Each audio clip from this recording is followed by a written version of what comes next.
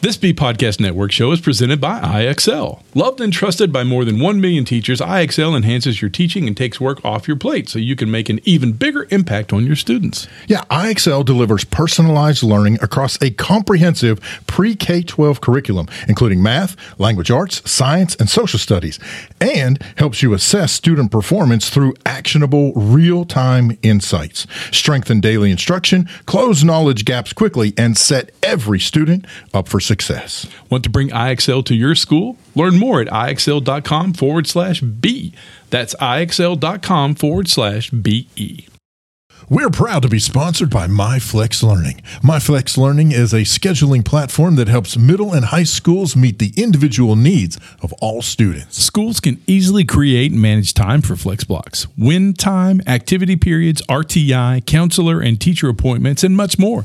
And with its built-in accountability tool and reporting features, MyFlex Learning solves your challenges around getting kids where they need to be and understanding how flex time is spent. Yeah, make your flex time work for you. Visit myflexlearning.com/BE to learn more and receive $500 off the first year. That's myflexlearning.com/BE. On today's show, the guys talk about the opportunities and pitfalls the pandemic created and how we address those now and move forward. There's also an EduTech tip of the week. So much more up next on EduTech Guys. You're listening to the EduTech Guys, edutechguys.com.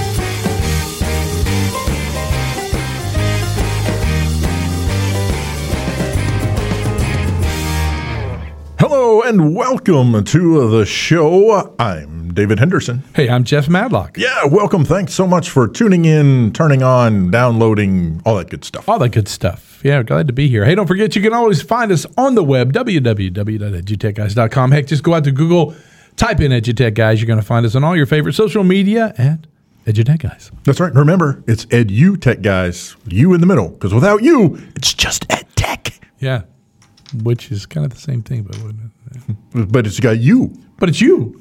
You and me, and me and you. Ebony and I. Oh, my. You got what I need. Wow.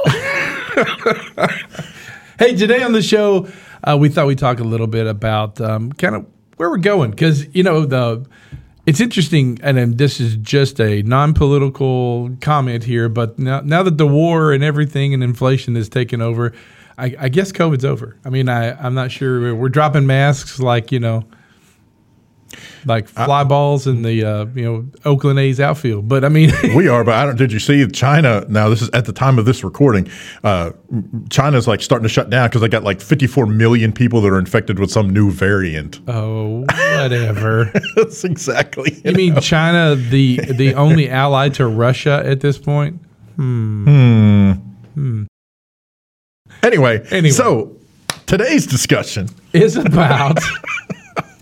Listen, we're about to get back to some normalcy after the longest interruption of schooling since education kind of modern education became the norm in like the late 19th century. This is the longest period of time we haven't had a deal in it, and a lot of things have happened. There were a lot of predictions about what's going to happen, and unfortunately, a lot of those predictions came true. Most of it was that students suffered in monumental ways. I mean, enrollment dropped.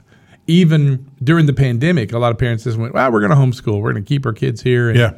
And when we all went online, well, we just started noticing, some kids, first of all, they didn't have internet. Or, some schools didn't have the devices. And so we started losing kids that way. That was a big one. High school dropouts, they spiked. That was a big one. Why do I need this? That comes back to a show we did not long ago. Why? Yeah. Why am I doing this? Yep. Heck, how many kids actually during the pandemic sold $800,000 worth of NFTs or cryptocurrency? Right. Whatever they came up with. I don't know, McLaren. Why do I need to go to school and take algebra? Yeah. I mean, it doesn't make any sense. But yeah, college enrollments dropped, which is interesting. But I think that's also due to the fact that a lot of kids, especially junior, senior level, college age level, realized, wait, are there other avenues I can take besides secondary and post-secondary education? Can I get my GED and then can I do this? Right, exactly. Well, and then kind of an extension of that, I think a big part of what happened really across the board in education, really, I mean, call it K-16 if you want to, is you have the mental and emotional effects of, being secluded, being in your house, locked up all the time during the initial part of that.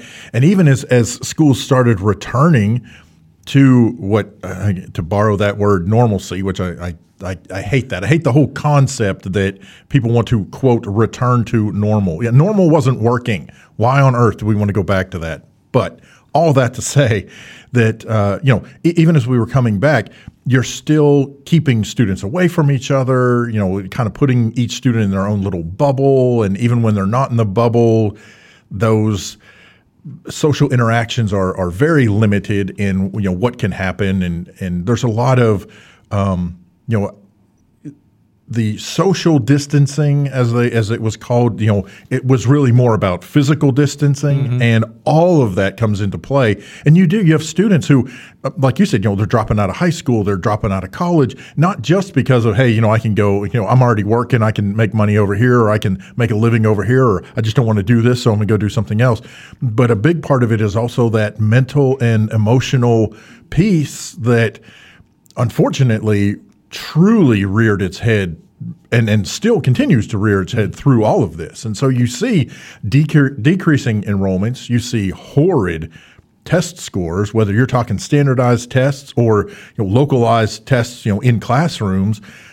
Mainly, I think a big part of that is because of what we're seeing with students' mental and emotional health. Yeah, and it's interesting. I've talked to a lot of teachers, and I've seen a lot of articles, and I've seen a lot of social media posts where teachers are talking about the kids coming back have been so far removed at certain age levels that they didn't socially, they were already probably socially awkward anyway, but having lost that stability of friendship and interaction, they're coming back to class and they don't have it. And it's very evident to me when you think about this is so terrible. When we used to all the spelling words. Okay, we got to have the spelling words done. Well, somebody would get all the definitions, and we'd all borrow their sheets, and we'd write this down. Yes, we cheated. Oh my gosh, on spelling words. But there was something about that peer interaction of learning together, and being able to look across the room at a friend or right next to you, and go, "Wait, I don't get that. What's that mean?" And they go, "Hey, this is what it is." We lost all that with Zoom and online, and I'm trapped here, especially if you had no internet. If you were getting your work on a thumb drive and plugging it into your computer, and it's just you and your mom and dad and your little sister, what do? I can't ask anybody else. Mom and dad don't know, or they're tired, or they're not here, or they're working, or that's a really big deal. And now we're trying to overcome that and fix that whole problem. I think the biggest thing I hate is that I believe in online learning and I believe in in-person learning. I believe there's this fine line of knowing how to use those. So that whole opportunity we were having when we were teaching online, we didn't take the opportunity to really delve into how to prep our educators to do that. Right. Well, to give them the ability to, and we're asking a lot of our educators. We're asking prognosticators to be, consultants, to be doctors of a sense of like, let me diagnose, what David and Jeff need individually in my classroom. David's definitely a one-on-one, me and him talking, keeping it, Jeff just giving the work and he does it online, that kind of thing. We didn't prep him for that. Well, we didn't for sure. And of course, and we're saying that as a very general blanket statement. There are obviously districts out there who were way ahead of the curve, ready to go, really. And when it hit, honestly, there are districts out there who there was a bit of a hiccup, but for the most part, they were like, yeah, we're kind of already doing this. We got to adjust a hair here or a little there. And then, of course, there were the majority of districts who had no freaking idea that, what was going to happen. And I think the biggest problem is it came on suddenly. For many folks, it was, it was a few days before spring break. And then it was, you're not coming back for a year, or however long it was. It's kind of like, wait a minute, what? And I think one of the biggest missteps And it can still be fixed. This is the thing. Nothing that we're talking about can't be fixed. It's a matter of somebody in the position of being able to stand up and say, we got to fix this. I think one of the things that needs to be fixed is just what you talked about. They weren't, a lot of our educators weren't prepared for this. I got you. Okay. So the question is, all right, so they're not prepared. So what is being done to prepare them? And I think part of the problem is that a lot of districts and a lot of the people in charge of handling districts in figuring out what is needed, I think they a lot of them. I'm trying to say this very nicely, and there's just not really a nice way I don't to say it nicely. So, I think the big issue is that a lot of folks thought that if we throw devices, I don't care what they are, Chromebooks, iPads, you name it, we're going to throw devices at kids and we're going to throw internet at kids, and they're at home, they like to be at home playing games and stuff anyway, so this isn't going to affect them at all. We'll just throw all this stuff at kids, throw all this stuff at the educators, throw all this stuff at the parents, thinking that was going to be, as we have often said, the silver bullet. And it somewhere along the way, many districts lost sight of the fact that these are just tools. Technology is not going to solve the problem. Right. I can give you a hammer. A hammer's not going to build a house. Right. If you don't know how to use the tool and use it correctly and appropriately, and within the limitations of that tool, it's just not going to happen. And not only that, but that hammer is not going to build a house. It takes much more than a hammer to build a house. Right. And I think that's one of the pitfalls we talked about. One of the pitfalls of this whole thing is that we have this technology, and many districts thought that was going to solve the world's problems. And the crazy part about that is that, and you're right, who cares anymore? all of this online software, all of this stuff is just enhanced, gorgeous, fully interactive worksheets. That's what it is. It's just enhanced, fully interactive, lots of gameplay worksheets. That's what we do now. We just took it from being worksheets that I sent home 50 multiplication questions on a sheet, or you were answering these questions, and now it's just interactive, and it's easier to get to it. And a fluffy monkey does this, and a giraffe does this, or you're racing cars because you're answering math questions correctly. It's just worksheets. Interestingly enough, that's what's happening. But a lot of schools have come back, and they're still wanting us to do the interactive worksheets, and now we want you to do the other worksheets too. Right. And if the worksheets don't work, the worksheets were working. Test scores in the 80s and 90s were, I guess, fine. I've using some doctors now that were kids when I was teaching early, and they're saving my life. So I think the worksheets worked back then in the copying of the spelling words. And so now here we are in the tech stuff, and we've got all this interactive stuff, and all I can tell that everybody's telling me is that test scores are in the dumps and kids are depressed and everything's not working out. So where is the fine line of, where does this become a tool again and we understand its actual need, or we're actually answering that question of why am I doing it this way? Why do I need a monkey to tell me that I spelled it right? Or why do I need to, why do race cars matter? That's interesting that we're not addressing that with kids, because they have a lot of why questions. Why am I doing this? Well, we've always had a lot of why questions. Right, but we're not really handling that. And I believe that if you want to know my opinion to, okay, the pandemic's over, we have mental health issues. Okay, it's 1978. Let's get back to teaching classroom and pretending that, I've got to teach for 40 minutes, and then here's the tools I have at my disposal to make that better. It's no longer just, at the sound of the ding, turn the slide. Now it's actually, we'll watch this, YouTube video, or we're going to go here to the digital sandbox, or we're going to do this over here. I think it's perfectly fine, but I think it's time to fix that problem. And if we didn't have these problems, then why are we going to see, in my opinion, this spring, a massive exodus of teachers from education? Oh, yeah. Yeah. I mean, we are going to see, and we've already been seeing it, but we're going to see, I've got to do something else. I mean, And the sad part is that I know some great educators out there in their early to mid 20s that are like, oh, no.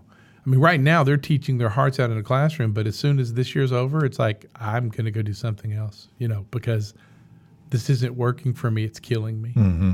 Well, wow. Whoever thought we'd, get to that point? Yeah. Yeah. Well, and I think kind of in combination with that or an extension of that conversation is as we're tying things, sort of to the technology, as schools are trying to figure things out, and especially on the curriculum side, I don't know. It just seems weird to me that you've got a lot of districts who are they're trying to figure out, okay, how do we help the students? How do we throw test scores aside? The heck with test scores. Just how do we help the students learn? How do we get back to that? How do we get to back to the basics of curriculum? And I think one of the issues that I see in a lot of districts who are trying to figure out what they're going to do with their curriculum, and so they're looking at creating, if they don't already have, maybe they're creating curriculum coordinator type positions. They're trying to bring in someone either from the outside or promote from within that can help steer that boat. But there's a lot of concentration, and from my perspective, there's there's too strong of an emphasis on the technology side. Yeah. Let's focus on building the curriculum. Yep. Let's focus on how do we take, we're required to teach the state standards here in Arkansas, and I'm sure it's similar across many states. All right, so how do we get back to teaching the students out of whatever the materials happen to look like, whether it's a bound textbook, whether it's open resources from the internet, whatever the resources are that helps that teacher communicate the lessons to learn those particular standards that are educating the students what they need to know. You made a great point a while ago. We're older, so we went through school in the 70s and the 80s. First of all, I know we didn't get tested, standardized test anywhere near. I think I got tested twice my entire, career. I think fourth grade and maybe eighth grade. I vaguely remember something like an Iowa test or something. Yeah. I don't know. I chose Coke, not Pepsi. Well, there you go. The blind taste test. But beyond that, we had the teachers were teaching us whatever it was they were supposed to be teaching us. Do I remember the day I learned how to read? No, it was a process. Do I remember the day that I, figured out how to solve quadratic equations? No, that was all part of the process. Right. Do I remember the technology involved? No, but I can take a guess and go, I don't know, it's probably a overhead projector and, old Dr. Suzuki on a film strip in physics class, right? I mean, who knows? None of that to me, it's not that it doesn't matter, but it's the wrong focus. We got to focus on the curriculum. We got to focus on helping these students want to learn. Answering the why. Hey, and with that, we're going to stop our rant. End rant here. Insert. Hey, listen, right now, we haven't talked about the East Initiative in a while, and we should. We should always talk about the East Initiative. Matt and his folks do a great job. And in fact, right now in Hot Springs, Arkansas, the East Initiative Conference is going on as we speak. So if you want to find out more about the East Initiative and their conference, just go to eastinitiative.org. Yeah, that's right. You can check it out. It's not just an Arkansas thing. They've got all over the East place. Programs all over the country. So there may be one near you that you're not even aware of. Yeah, check out the website. Check it out. See if you find one. Yeah. So now guess what time it is? EduTech Tip of the Week. So listen, this one comes from this. Speaking of weak, I'm getting over a cold. What can I say? We all weak. So this is This is coming from Casey Bell at Shake Up Learning. This is an article she turned out this week sometime. Gmail hacks. So some great stuff. We'll go through them real quick here. One of my favorites, undo send. So you can go to your settings in Gmail and you can set an undo send time limit up to 30 seconds. So if you accidentally send something, maybe it's got a misspelled word in it, maybe it's got some words that you spelled correctly, but you shouldn't have put in there. You can, after you send it, you can use one of those words and say, and go back and stop that thing from sending. So that's a big one right there. I did not know that. That was great. Just wait. So next, up next, another cool is schedule an email. So that's an easy one. Yeah. So what's really cool about scheduling an email is that you can take an email, go ahead and compose it, and then if you don't want it to go out right away, you can tell it what time did you want it to go out. So for example, at the Education Service Center where I work, we're doing an employee spotlight of the week where we send out a graphic and talk a little bit about the employees answer questions. It's kind of a fun way to get to know the employees. Well, as they've been submitting information, I build the graphics and then I go ahead and schedule those out. So and we're doing one a week. So I've got nearly half a year's worth of emails scheduled because I know what time and day of the week they're going to go out. So I use schedule email. Yeah, best way to do it. Another one's email signature. If you're not using an email signature, and you might be doing that, just remember you can put all kinds of stuff in there. Links, pictures, graphics, all that kind of stuff. So build yourself a decent email signature that has all that information in it, your contact information, or even the links to your Google Classrooms and things like that, so that they're always at the bottom for parents and students to get a hold of. Yeah. Next one's labels. Hey, labels are folders, kind of. You're just going to label stuff. That's just a great way to make sure you're labeling things. And what goes right along with that is filters. So you can set up some cool filters to do stuff like, if it comes from these people, salespeople, please stop calling me. Stop emailing me. You can have it sent automatically to trash, or you can send back a reply, or you can just label it junk. So that's a big one. Well, and if you use the combination of the filters and labels, like Jeff just alluded to, you could label it sales if you wanted to, or if you're accustomed to an email system that uses folders and you've just switched over to Gmail, labels will label things, but you may notice that, it's still all in your inbox. Well, you can filter things, and one of the filters is, hey, when I get an email from so-and-so, then I can tell it to skip the inbox, but apply the label. So I do this like with my boss. I say, skip the inbox, but label it as my boss's name, and then it automatically gets labeled off to the side. And whenever I get an email, I've got it highlights, it bolds her name, and so I know, she just sent me an email, rather than it getting lost in the inbox, which is very likely to happen with me. Exactly. So also along that same line, you can use email templates. We were talking about the scheduled send. So if you're used to sending something a lot, take that email before you finish, go to the top right-hand corner to the three dots and say, make it an email template, and keep that template to use for responding to parents with some stuff that you're used to, constantly typing. You've got an email template built. Last but not least, archive versus delete. Main reason to archive and not delete. If you delete, you can still search that deletion box for 30 days, but after 30 days, Google says bye-bye to all your deleted stuff. If you archive it, you can search it forever and ever, and you don't have to see it in your inbox and stuff like that. So yeah, that was the EduTech tip of the week, and I'm feeling pretty good about that one. Thank you. Do you feel good? Thank you, Kelsey Bell, for putting that out there so we could steal it from him.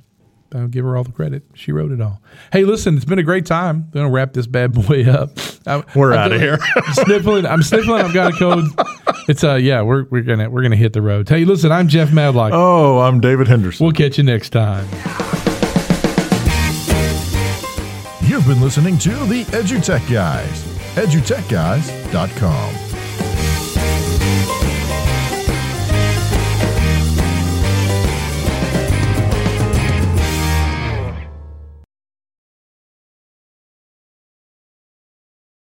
There are lots of solutions out there for giving students what they need when they need it. But do they actually do all those things? You need flexible time. When added into your master schedule, Flex Time enables students to get extra help or intervention, meet with teachers, make up work, get physical exercise, and try new enrichment offerings.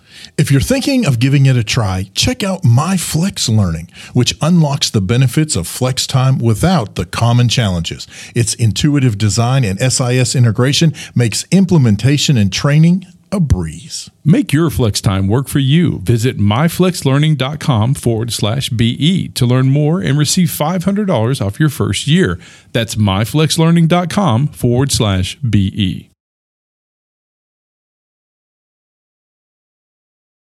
Do you want to save time on prep work? Increase achievement for all student populations? Reliably meet Tier 1 standards? You can do it all, but don't waste another minute. Head straight to IXL.com/BE to learn how IXL's research-proven teaching and learning platform can help you achieve all these goals. That's IXL.com/BE.